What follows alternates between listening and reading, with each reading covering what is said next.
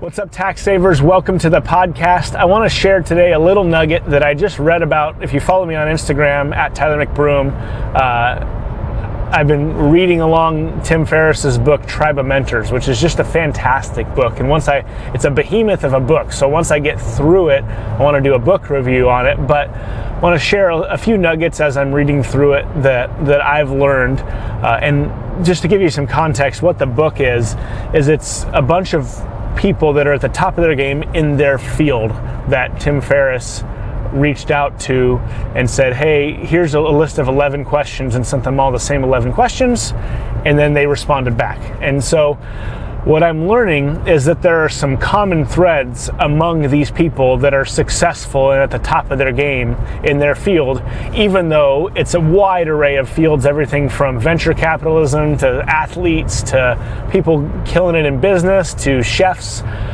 One of the things that came up in the last couple days that I've been reading, and one of the questions is, what have you gotten better at saying no to? And two people, almost back to back in the entries, said they use this filter when asking if they want to say yes to something that's a little ways out. If this commitment was on next Tuesday, would I say yes? And so what that does is when you're looking out a month or two from now and you're being asked to do something that you're maybe on the fence about, your calendar's empty, it's off in the distance, and so it sounds like, yeah, that sounds good. Well, whatever that day is that you're saying yes to is going to be next Tuesday eventually. And how many times have you said yes to something and then a month or two later rolls around and you're like, gosh, I really wish I wouldn't have said yes to that, because your time gets busy.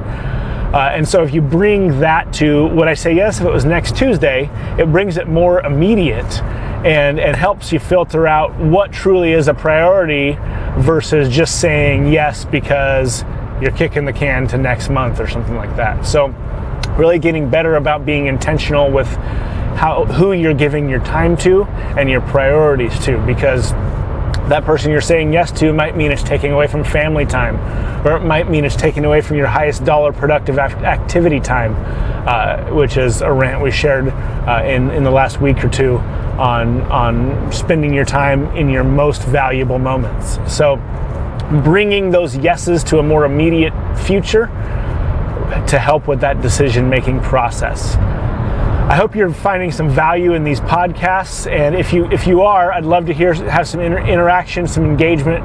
Go hit me up on Twitter at Tyler McBroom CPA. Really trying to up my engagement on that coming up here in 2018, or at Tyler McBroom on Instagram, as I mentioned, putting out a bunch of content over there, and really enjoying these podcasts. And we will see you next time.